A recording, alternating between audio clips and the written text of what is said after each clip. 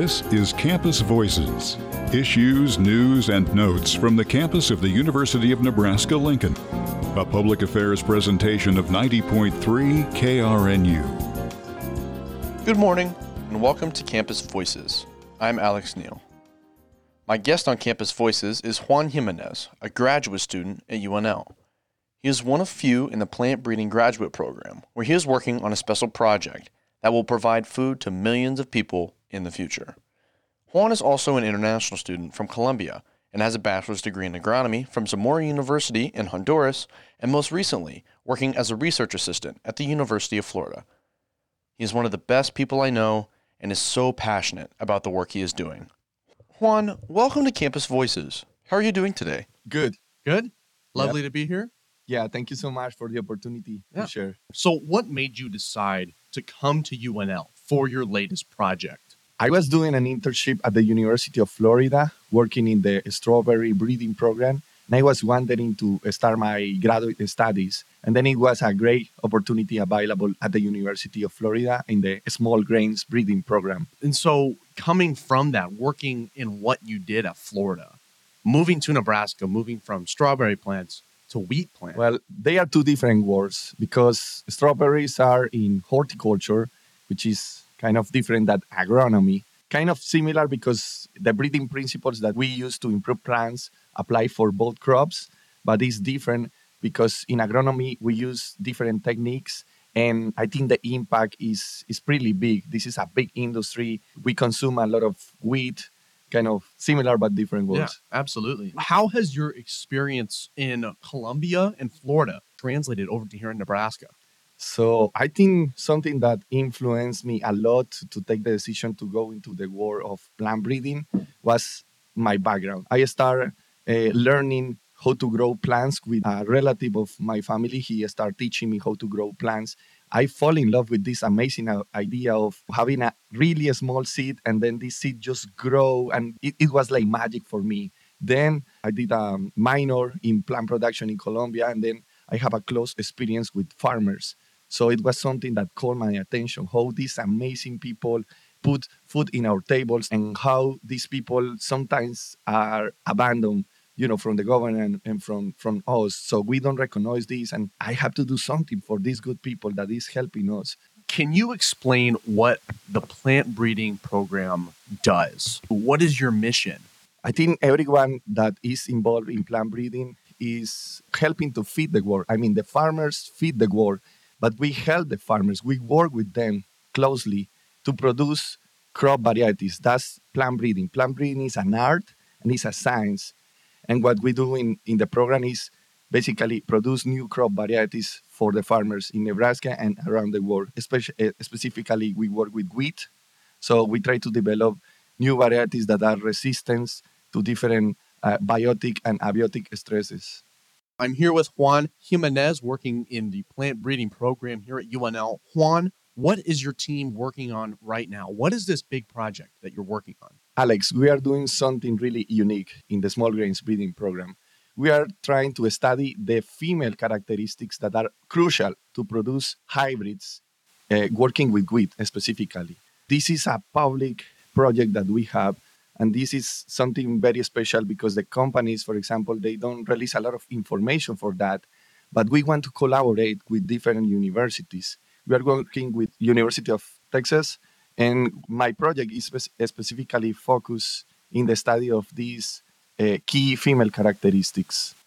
Juan, your program is doing great things. Can you tell us what it looks like? Normally, wheat is a self-pollinated plant. One individual plant doesn't need that other plant generate pollen, and then this pollen migrate to this plant to produce wheat grains. The plant produces the pollen by themselves. This is the explanation of a self-pollinated crop. But we want to do cross-pollination, which means that we need two different plants. One will be the donor. This plant will release pollen, and the other will be the plant that receives this pollen to generate the grains of wheat. So the advantage of this process is that these hybrids will have more yield, and then the potential of different characteristics like more disease resistance more production maybe of high protein and high nutritional value. This is the advantage that we want to get with hybrids. We call this hybrid vigor or heterosis. So heterosis, you want the best, the most yield out of the best kind of wheat plant. Is that kind of what it looks like? Yes, Absolutely. this have been done with corn and with rice, but it's really hard to do with wheat because the biology of the plant. What would you say is the most crucial part of nailing down the science of hybridization of wheat plants? I think the key point is you have to identify key characteristics in the plant. I have to go to the field every summer and then observe the plants almost every day to identify changes in structures that the plant have, specifically, of course, the female structures that are important for hybrid wheat production. There is no class that will teach you this. You have to really be involved and take this seriously. When studying the science behind these wheat plants and cross-pollinating and hybridization, what are the other factors that you're looking at?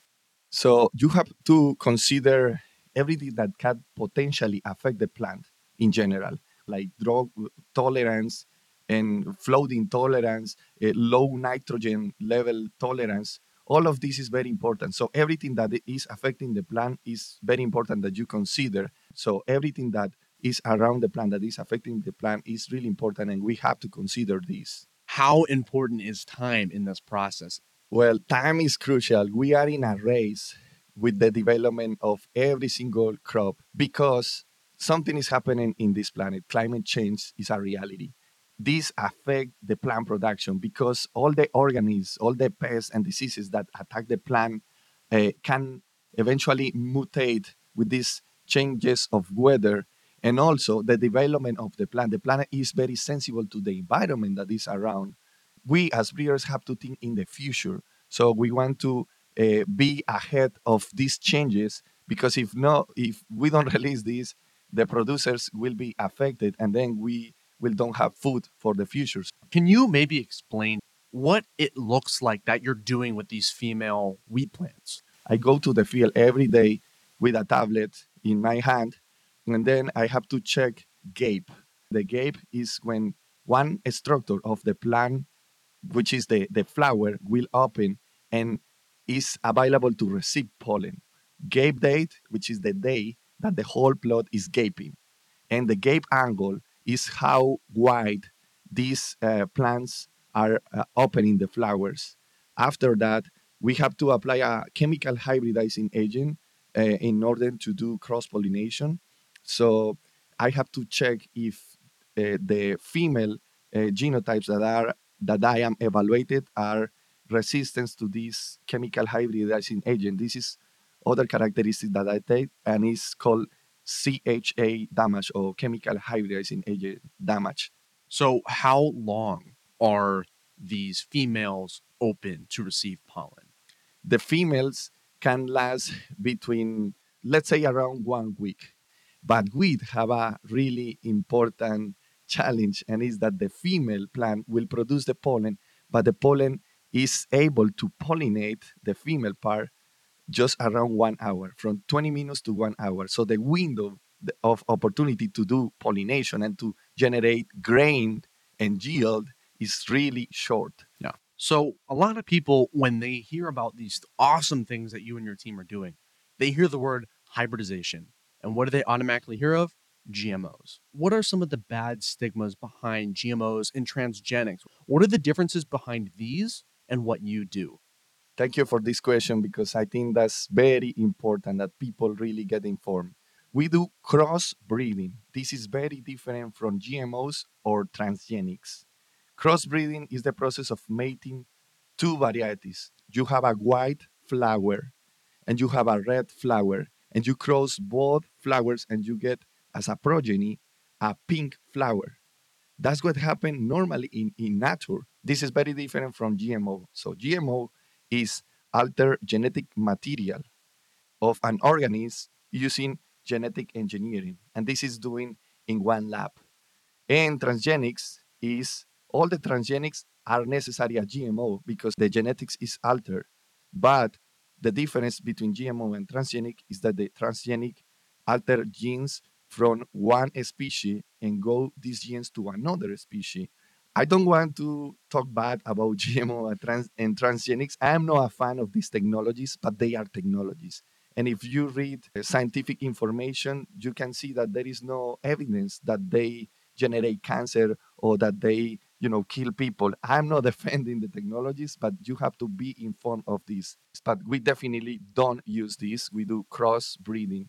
So what are some of the things that you've seen that hybridization and cross-pollination has an impact on in the real world? Alex, we have been consuming products from breeding programs for a long time, and we don't realize that. Every time that you go to the supermarket, you can see seedless mandarins, seedless watermelons, seedless grapes. All of these products, they have naturally seeds, but when they pass through a breeding program, they can get these characteristics that are really good for the consumers. So imagine bananas in the past. Normally one banana have big size, but in the past, the size of one banana fruit was 2 or 3 inches, which is really, really small. And it was full of big seeds inside. So taste was not really good. But thanks to the breeding programs, we can consume the banana that we have every day in our homes. What is the most interesting thing or concept or actual product that you've seen come out of cross-pollination? I think something that caught my attention currently is the white strawberries. People call pine berries, and the flavor is kind of like a combination of pineapple and banana and strawberry. What they did to produce this was doing a cross-pollination between good variety in Florida that have a lot of flavor, that perform really well in the field, and one variety from Japan that is white. And I personally love the flavor that have. The volatiles, the smells is very good. In 2020, the world had 7.8 billion people on it. By 2050, that's supposed to increase to 9.9 billion. Why is creating a stronger hybrid of wheat so important to society? We as humans consume 20% of the protein, like the intake, it comes from wheat products. So wheat is crucial for humankind. And as we have this goal to feed this increasing population into 2050, we have to increase the grain yield per year in 1.7%. Currently, with the technology that we have in the breeding programs, with the conventional technology, we can improve around 1% of yield per year.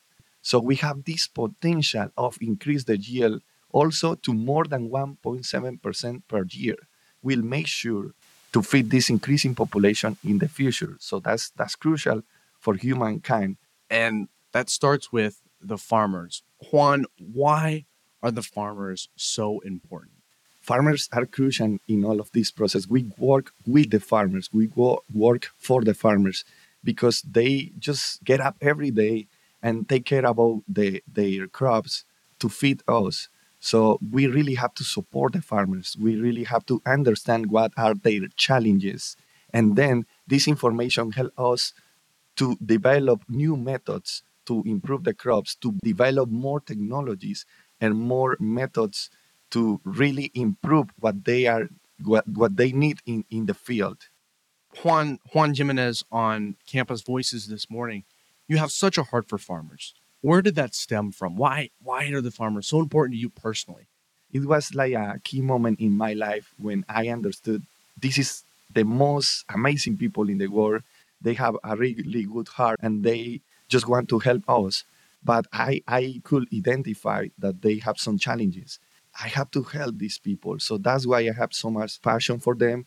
And then so on, I had more experience close with farmers.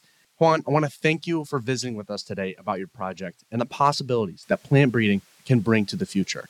Our guest has been Juan Jimenez, plant breeding graduate student, developing new ways to provide food for the future generations. I'm Alex Neill. Thank you for listening. This has been Campus Voices, issues, news, and notes from the campus of the University of Nebraska-Lincoln. To comment on this program, call 402-472-3054 or email to krnu@unl.edu. Campus Voices is a public affairs presentation of 90.3 KRNU, Lincoln.